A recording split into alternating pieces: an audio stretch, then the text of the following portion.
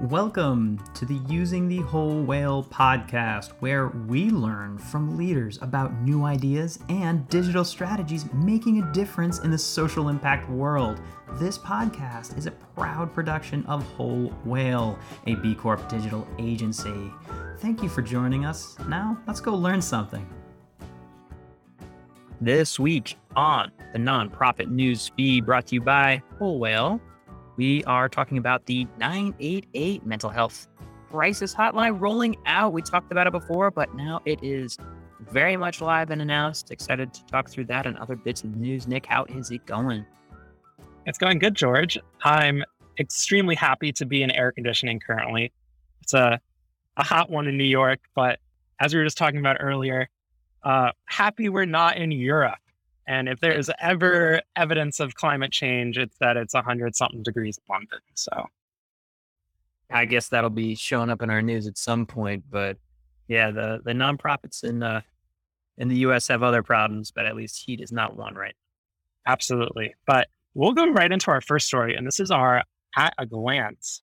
And we wanted to talk about the 988 mental health crisis hotline that, as you mentioned, has rolled out across the country. So over the weekend, the new 988 number, which you can call just as you would 911, will now redirect you to mental health crisis counselors support in a similar way as to the National Suicide Prevention Lifeline. So the effort, in large part, spearheaded by the Department of Health and Human Services and Substance Abuse and Mental Health Services Administration, in conjunction with lots of different national and local partners, has officially rolled out this new number, which went live over the weekend. So this has been years in the making. There's been federal legislation making this possible. States have passed legislation to beef up funding in preparation for this. Some questions are made about different states and different call centers' ability to handle the volume of calls, but it seems like for the most part, they're able to handle the volume as of now. The 988 Lifeline functions 24/7 and provides support to people in crisis. It's available for both calls and text messages, giving options to people in crisis, calling for help, of course.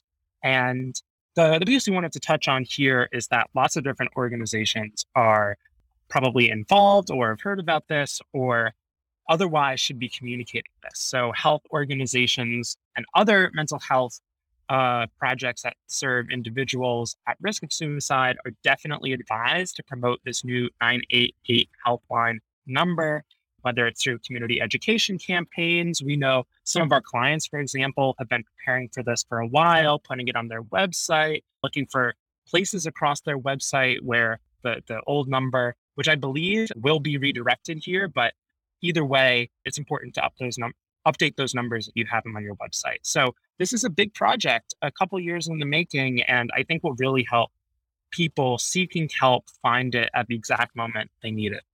This is incredible. What a great resource that's being rolled out. And yes, there are some questions. There will be some, frankly, news articles and stories of, oh, this state by region by area wasn't able to handle the call volume.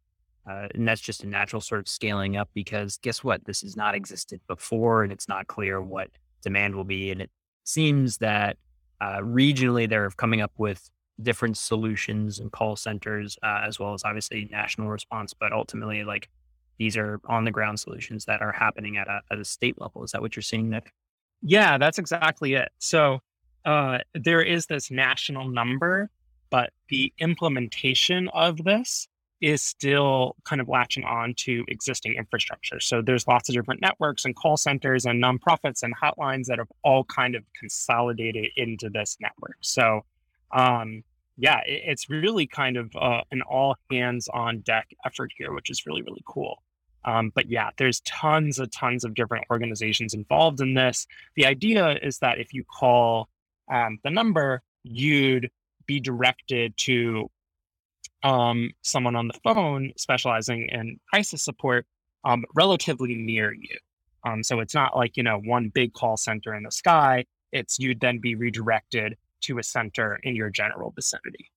Yeah. And the National Suicide Prevention Lifeline's main number They said will still remain active. Calls are routed to 988.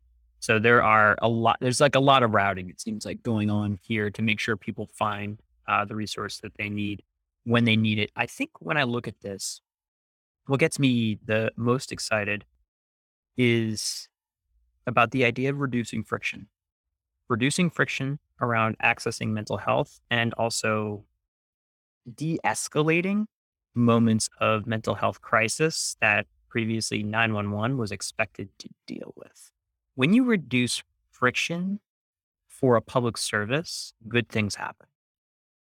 When you reduce friction, let's say in terms of your access to, I don't know, a fire extinguisher, when your kitchen's maybe has a small grease fire, guess what happens? The house doesn't burn down if the friction is reduced. If you can access the fire extinguisher, you don't have to stretch very far to have this metaphor play out and play out at scale. So I think the next big lift that I'm looking at and hoping for, and we're seeing with some of our clients, is the idea of making 988 as common as 911 in terms of who do you call when this happens, and making that just as known as possible. And that takes a long time to filter in to the public zeitgeist, but certainly nonprofits that are on the front line working with communities on the ground are a big pillar of awareness here. Yeah, George, I couldn't agree more. And, we both are New Yorkers, and at least at heart. And we know that, 311, I think implemented by the Bloomberg administration, which is kind of like a catch-all helpline for being a New York City resident, rolled out about 15 years ago. And I know many New Yorkers, that's their favorite thing. Like they think that's kind of a legacy achievement. New York supports lots of vulnerable populations and communities, and like in that spirit of streamlining access, rolled out those numbers. So I think in many ways, kind of maybe taking inspiration from that model. But yeah, to your point about accessibility is everything.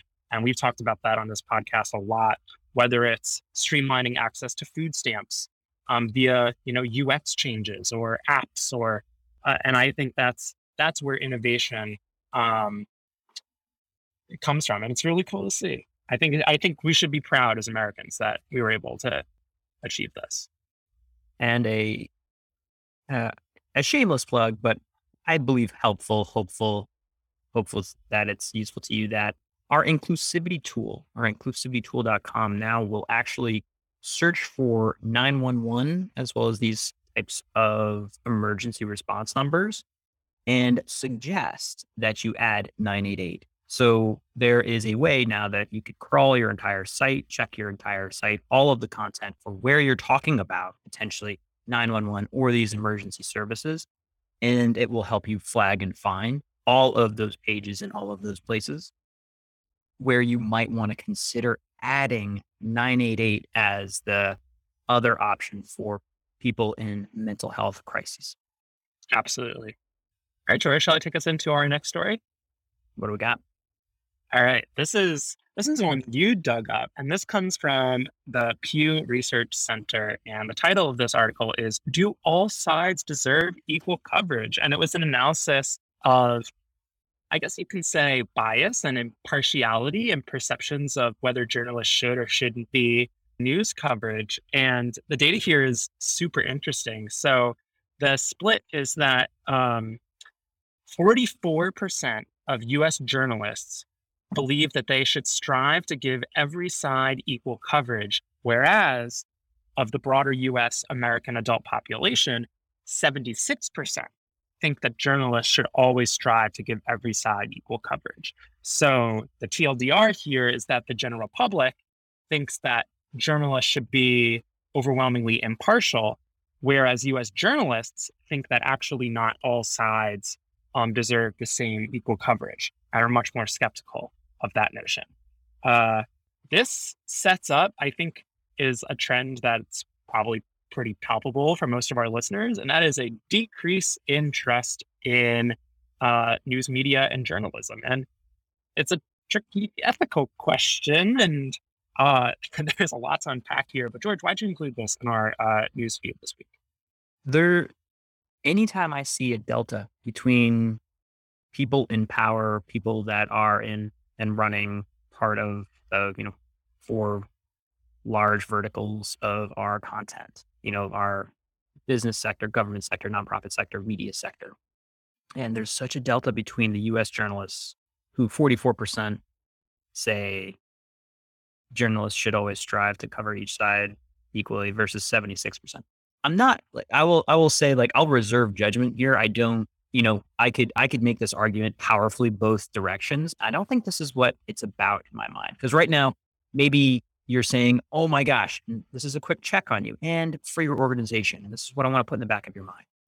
Both sidism, like, oh, both sides could, equal coverage. And your mind, if you are on maybe one political leaning, jumps to an example. You're like, well, what about this? And I just want to point out this delta, which is massive, 44% versus 76%. And then also with age ranges of journalists, because it continues. So this is another massive demographic shift in thinking about this issue of coverage. For journalists under the age of 29, they say 37% say journalists should always strive to cover each side equally. Obviously, on the other side, 63 say, no, we don't deserve equal coverage.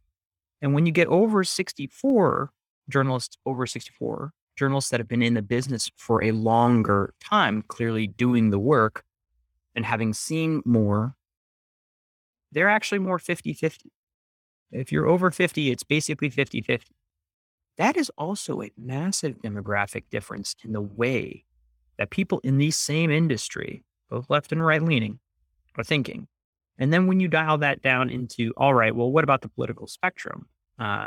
Journalists that lean right say that 57% of them say journalists should always strive to cover each side equally. And if you lean left, it's 30%. 30% that say journalists should always strive to give each side equal coverage.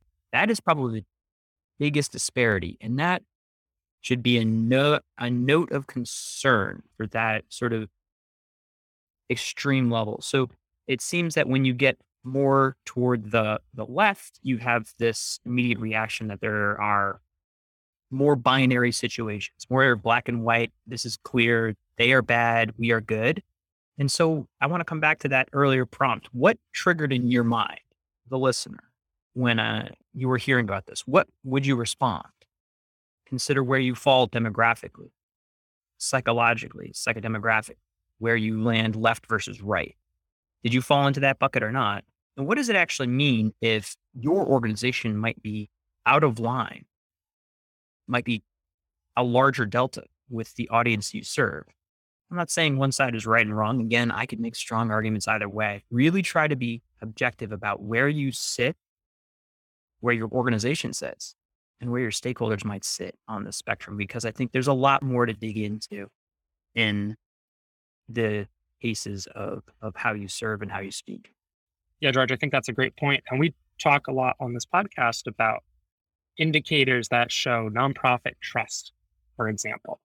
And we see that it's pretty high comparatively, right? But trust in overall traditional media in America is at an all-time low. And this disparity that we're talking about may well be either the cause or effect of that. I'm not smart enough to know which one. But I think to your point of being intentional about thinking about that, particularly when it comes to messaging and branding and how you talk to your audience, is super important. In your mind, one more time, maybe you're yelling at me. Maybe there's a voice being like, well, what about the people that stormed the Capitol? What's the both sides of that one? Well, what about Nazis? What are the both sides of that one? I want to reiterate actually how this question was asked. Journalists should always strive, make an effort to give each side equal coverage, which means there's still room for discretion to be like, well, no, that's a mass shooter. There's no that side of it. And so I think if you're immediately jumping in that binary, I'd come back to say like, oh my gosh, you're just saying even make the effort, strive, that word. That's what really took me back. Yeah, I agree. To your point, there's probably an impartial, objective truth that may even agree with you. But it's just, that question of, is that something we should strive for? And it's an interesting one.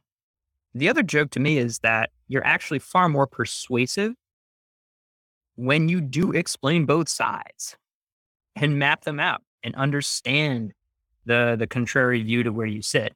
Yeah, I agree. I think we should dive into this more. I think news literacy will be something that'll become increasingly important, especially as we move into an election year and we start talking about messaging, narrative, and all. Definitely something great. Our next story is, This is for you. starting out. It's for you. This is okay. All right, here we go.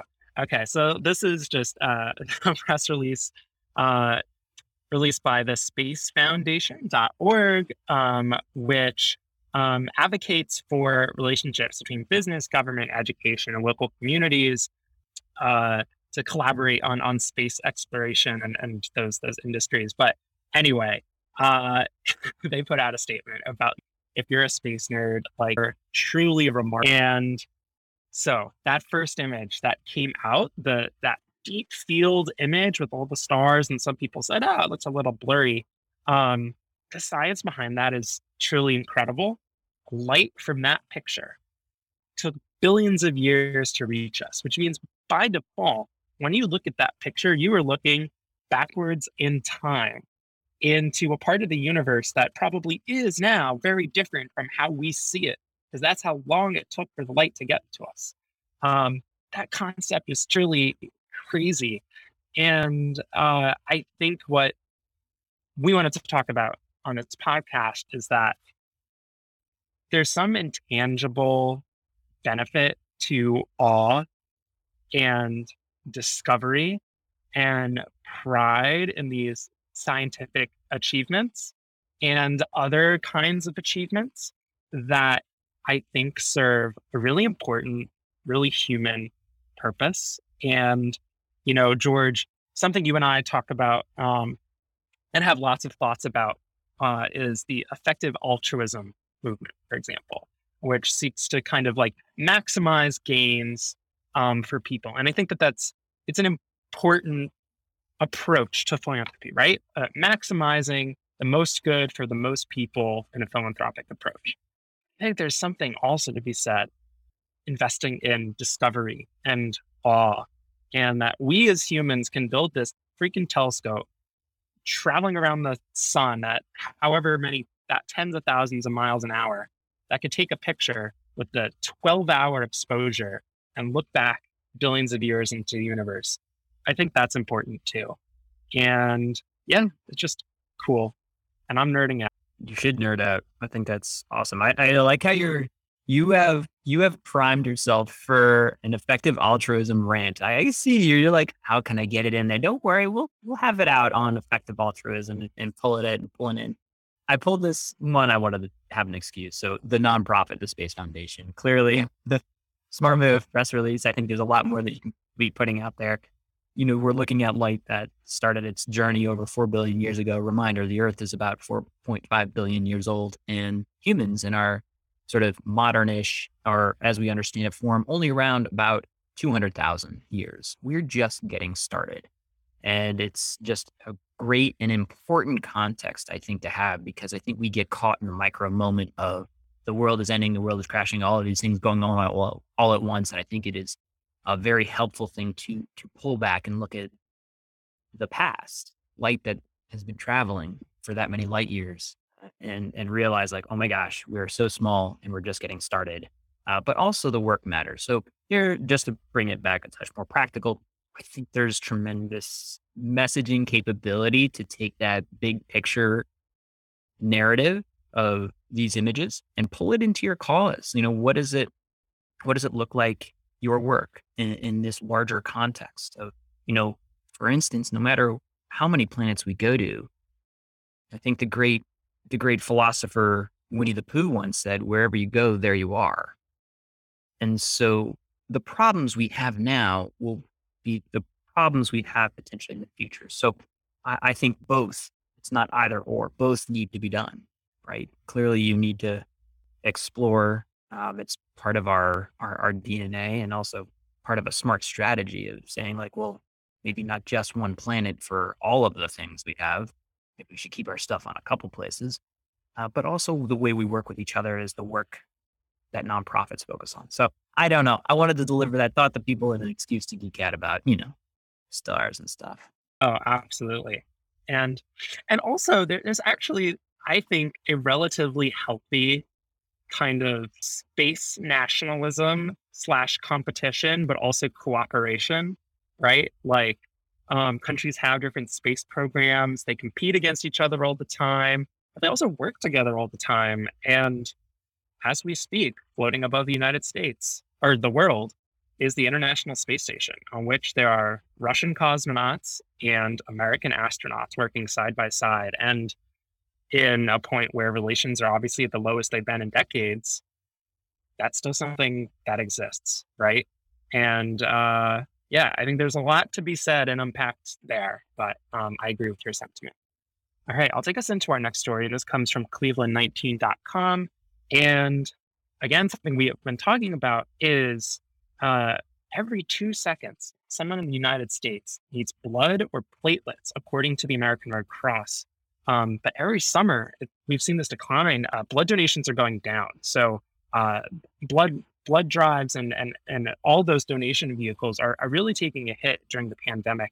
And the spokeswoman for the American Red Cross said in June alone, we saw a 12% decline in donations, which, quote, is very significant and more than we've seen in many, many months. And the article goes on to say that summer months are always a struggle for blood collections because people are on vacation, schools are closed, and that's a primary point of contact for those kind of drives. But George, this, I think, is not radically distinct from the shortage in volunteers and volunteerism we're seeing across the United States. There seems to be just less of a engagement on these sort of things. I think in a way, this is a form of volunteering. So what's your take on this? One, important to know the seasonality of the business. And, shout out to one of our clients, Bloodworks.org and Bloodworks in Northwest specifically. And they deal with the same things. And it comes back to schools, actually, in this case, in one part, where when schools are out, that's a big source of a lot of these blood drives. And it's, looking at the fact that just because school is out doesn't mean that the need for blood is any less. And the other thing is, I think you're right. That there's a hint of what it looks like when gas prices get this high, when inflation gets this high, and transportation comes with a higher cost because, frankly, you need to get from A to B. And if the donors, blood donors, that is, are, reducing their travel, then that could also mean like less foot traffic flow and driving to donate blood potentially. So it is one of those second order effects that I just saw pop up a few times in the news. Wanted to call out. Also, interesting to know the macro seasonality that plays into our natural school cycle. Absolutely, I think that's a great point to bring up. Something we'll keep an eye on moving forward. All right, George, how about Feel Good? This is a Nick special. What'd you find for us? All right, this isn't a story so much as a content or recommendation. Drop this into your Slack, share it in your newsletter, whatever you got to do. But I recently, George, have been binge watching Queer Eye on Netflix. And I wanted to highlight this episode, which is titled Gimme Shelter, where the Fab Five, the cast of Queer Eye, the premise of the show is they find someone who needs a little bit of self-loving, right? And they help them up their style, their hygiene, and usually they get some kind of renovation involved as well. But anyway, on this episode of one of the more recent seasons, the five went to a 36-year-old man named Chris Baker, who is the executive director and founder of the Other Ones Foundation, which helps homeless people in Texas. And the episode is really, really heartwarming and uplifting. But I think if you are a nonprofit professional, particularly if you are one who works with disadvantaged and at-risk communities, I think this episode can be really important because the whole spirit of the episode and the show really is self-love, right? And here you had this amazing guy who was just giving so much to so many people that he didn't really have time for himself, didn't have space to process things in his life, and quite frankly was burning out, potentially to the detriment of his own organization. And the episode kind of takes him through the journey of realizing that helping himself and creating the space that he needs to be well can actually help him do more good for other people. So anyway, if you're a nonprofit professional and you're sitting on your couch looking for some good television on a Friday night, this is it. Thanks, Nick. That's pretty great. And I think the other interesting thing here is Chris actually had like a fundraiser coming up, and he talked about how it was vital for him to come off as confident and to look the part, or at least feel the part. And so it seems like there's two elements going on there: the external, what we wear, and then the internal, what we feel. So I like that they kind of talked to both. Great stuff. All right, Nick, thanks for bringing us all this, and stay cool out there. You too. Thanks, George. This has been Using the Whole Whale podcast. If you want to keep learning more about these topics and others, head on over to wholewhale.com/university to keep learning with us. Thanks as always to GregThomasMusic.org for his tunes that underwrite our tracks. They're fantastic. Hope you're doing well, Greg. And just a reminder, subscribes really help us on any platform that you listen to us on. Please give a thought to click and subscribe, and maybe even a comment, because we like hearing from you.